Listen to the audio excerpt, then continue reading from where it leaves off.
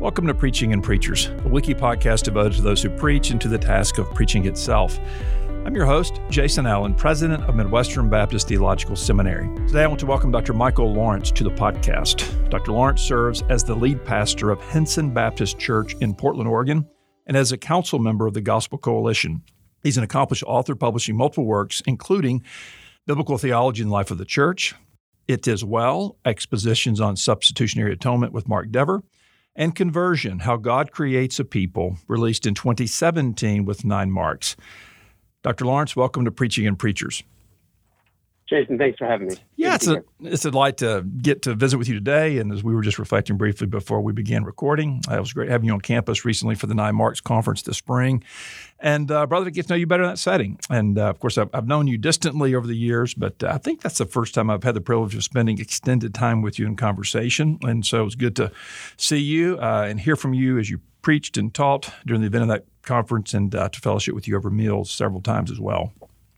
Yeah, likewise. And of course, we feel a close connection now with Midwestern, having sent my former associate pastor to be faculty there with you. So, yeah, and as I record this podcast, I'm in the recording studio that's within the Spurgeon Library. And of course, you're referring to Dr. Jeff Chang, who's been such a tremendous addition here. And his scholarship is second to none, and his churchmanship ranks similarly high. And that's the combination we're looking for here at Midwestern Seminary. So very thankful to have him here. Well, we miss him, and our loss is your gain.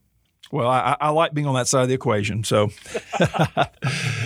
well, listen, let's move into the conversation at hand today. Well, but before we do, one other kind of front porch question. Give us a brief update on your ministry, your family, and if there's any other writing project before you as well.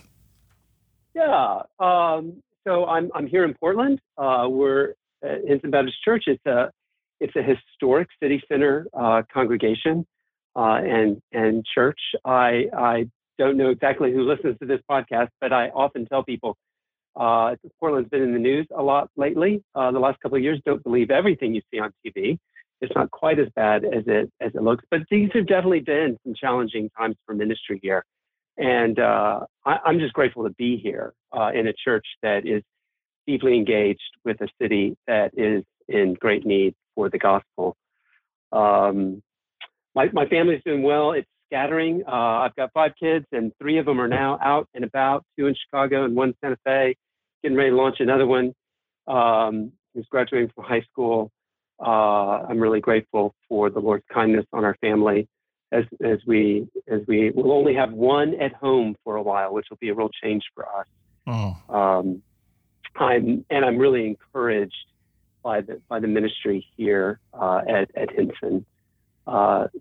Glad the pandemic is moving into a different stage. We only got to take masks off about a month ago. We're all grateful for that, and looking forward to new opportunities to engage our neighborhood and our city. So today we're talking about preaching for sound conversions. And again, we're going to build the conversation, at least in part, from your book, Conversion, How God Creates People.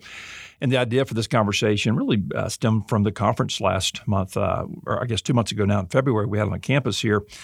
And the topic was themed on conversion. And again, just continued to reflect on the fact that we who pastor and preach need to preach and orient our ministries, especially our pulpit ministries, in such a way that we find ourselves eliciting sound conversions. And look, we understand from the front end here that conversion is the work of the Spirit and concert with the Word. But we want to do that to ministers. We want to be the type of ministers who are preaching and teaching the Word with clarity, with conviction, and leading lives and ministries and in the midst of congregations where it's the natural and obvious place to see the Spirit work. And so, when I began to toy with the title for this conversation, again, preaching for sound conversions. Well, what's the contrast of that? Well, the contrast is not being intentional and leading a ministry that is known by populating your church with spurious conversions or shallow conversions or false conversions. And look, different ministries take shape in different ways. And intentionally, you will have sound conversions if you build your ministry seeking to cultivate sound conversions. And if you build it the other way, where we're just trying to, get your baptistry sloshing as much as possible or trying to draw a crowd, well, that can lead, even if well-intended, that can lead to spurious conversions, to false converts, to conversions that aren't sound. And so we want to pursue the former. In today's conversation, I hope to not only encourage and persuade listeners to pursue the former, but give them a bit of the how-to as we go about this conversation. So let me just, again, your book's been out like 5 years, so this conversation is not occasioned by a book that came out last month. Often my podcast conversations are. This has been around a few years. But give us a sense, 6, 7, 8, 9 years ago, like what about this topic moved you to write a book on conversion? Yeah, that's a great question. And it's funny because the book has been out for 5 years, and it's recently seeing a rather remarkable resurgence in sales and interest. And I'm not entirely sure why that is, but what led to it 5 years ago? The easy answer is Jonathan Lehman, who's the editor for the Building Healthy Churches series, asked me to do it. But what motivated me to say yes was I had been here at Hinson for just a few years at that point.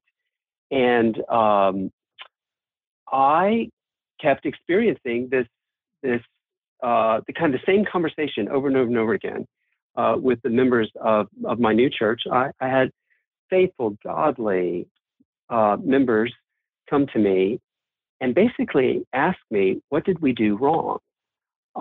These would be older members, leaders, deacons, even elders.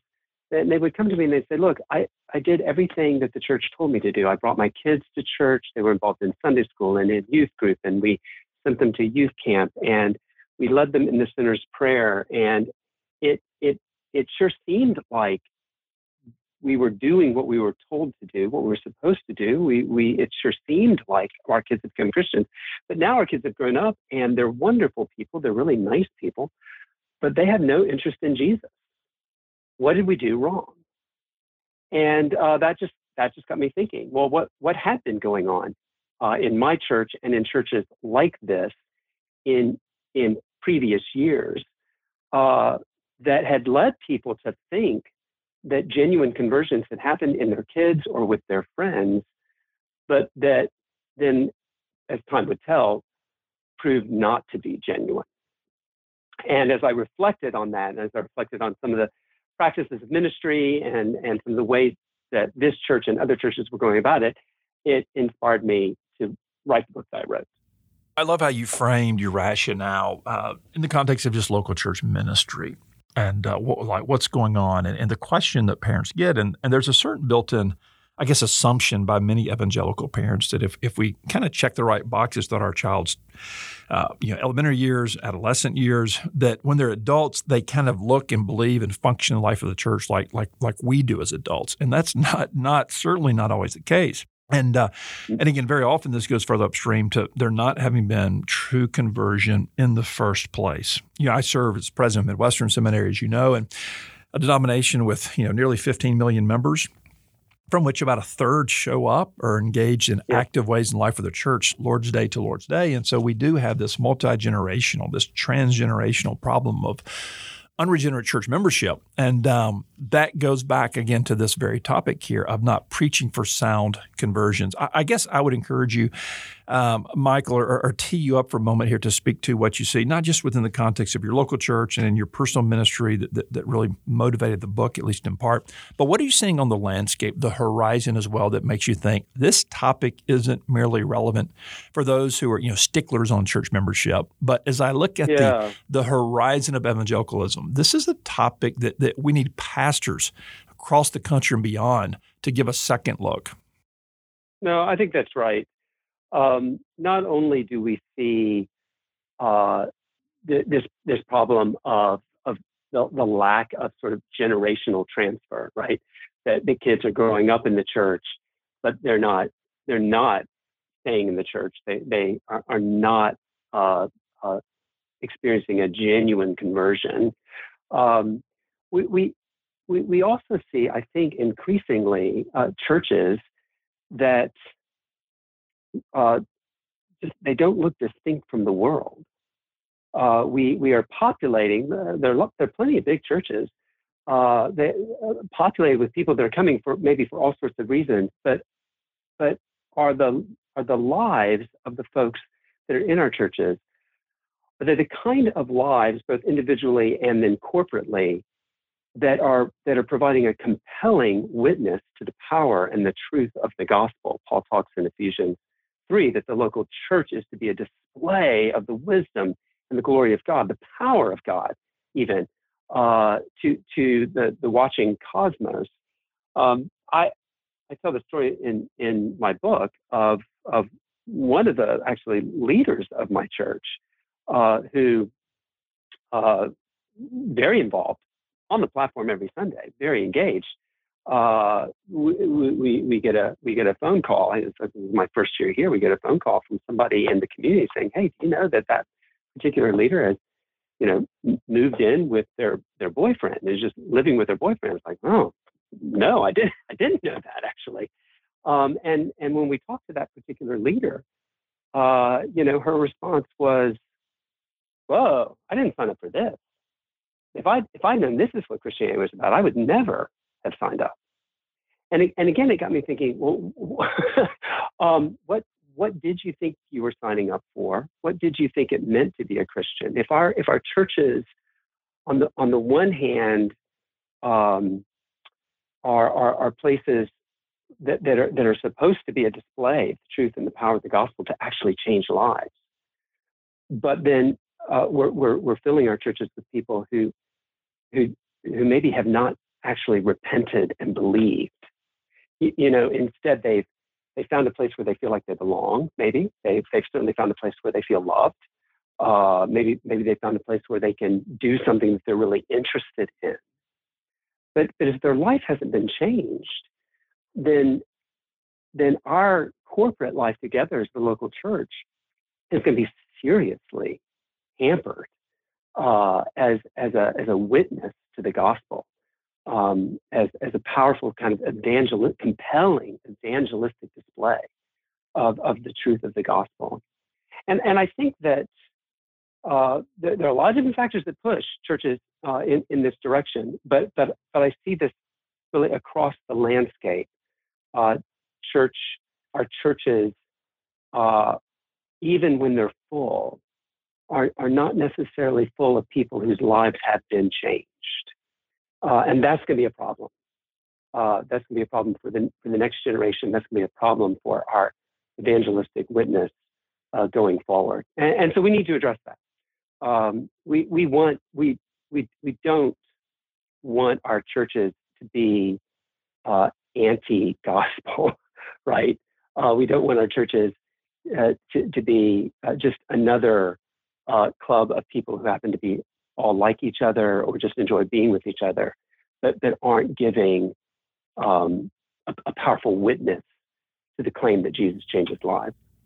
So let's say to those listening, and by the way, you made the comment, weren't sure who was listening to the podcast. It tends to be local church ministers, seminary students, folks who appreciate preaching and preachers.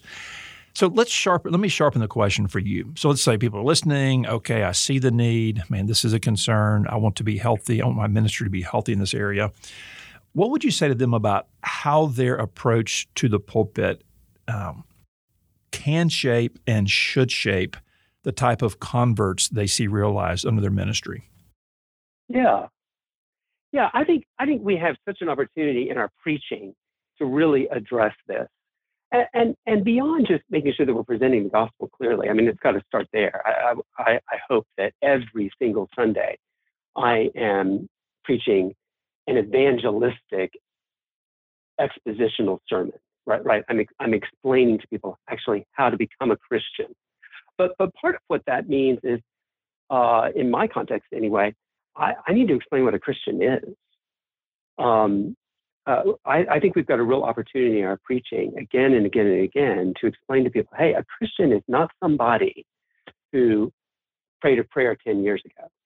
A Christian is not somebody who grew up in church. A Christian is not somebody who's trying to clean up their life. A Christian is someone who today is repenting of their sins and trusting in Jesus Christ. repentance and faith is not a one-time act, but it's something that is characteristic of a Christian's life. I often find myself going to Paul's words in 2 Corinthians 13, examine yourself today to see if you're in the faith. Don't just look back to something maybe you did 10 years ago or 20 years ago or even last week. No, look today, and do you see evidence of a life of repentance and faith? So we need to define what a Christian is and move away, I think, from something that we learned really in the Second Great Awakening, which is to define a Christian as someone who made a decision. Maybe they walked an aisle, they shook the preacher's hand, they filled out a card. We want to move away from associating conversion with a physical action and instead help people understand, no, conversion, work of the Holy Spirit in your life, will result in a lifestyle of repentance and faith. I think another thing that we want to be doing in this regard is making a clear distinction between Christian and non-Christian. I try in my sermons every week to address non-Christians directly. I really don't. I want them to know that we're so glad you're here. You're welcome here. We want non-Christians in our churches. We want them hearing the gospel. I don't want them, though, to begin to get a sense of like that they belong before they believe. I don't want them to get a sense that, I can just sort of slide in and become a part of this without going through the great change. So I try to make the distinction between Christian and non-Christian clear in my preaching, make them feel very welcome, but also help them understand, hey, you are on the outside looking in. We would love for you to come inside. But here's what it would mean to come inside. Here's what it would look like to turn away from where you are and to turn to Christ. So we want to make a distinction between Christian and non-Christian, between like member and non-member. We want to explain what a Christian is.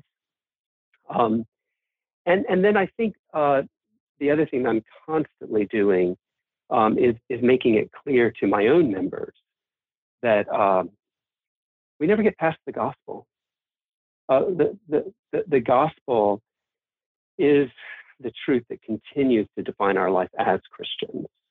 I remember early on in my ministry, I had a lovely, dear woman in my church come up to me and say, "Why do you keep talking to us about the gospel? I believe in the gospel a long time ago. I want to move on to other things, deeper things." And I just had to look at her and lovingly say, I don't think we ever get past the gospel. I don't think there's a deeper place to go.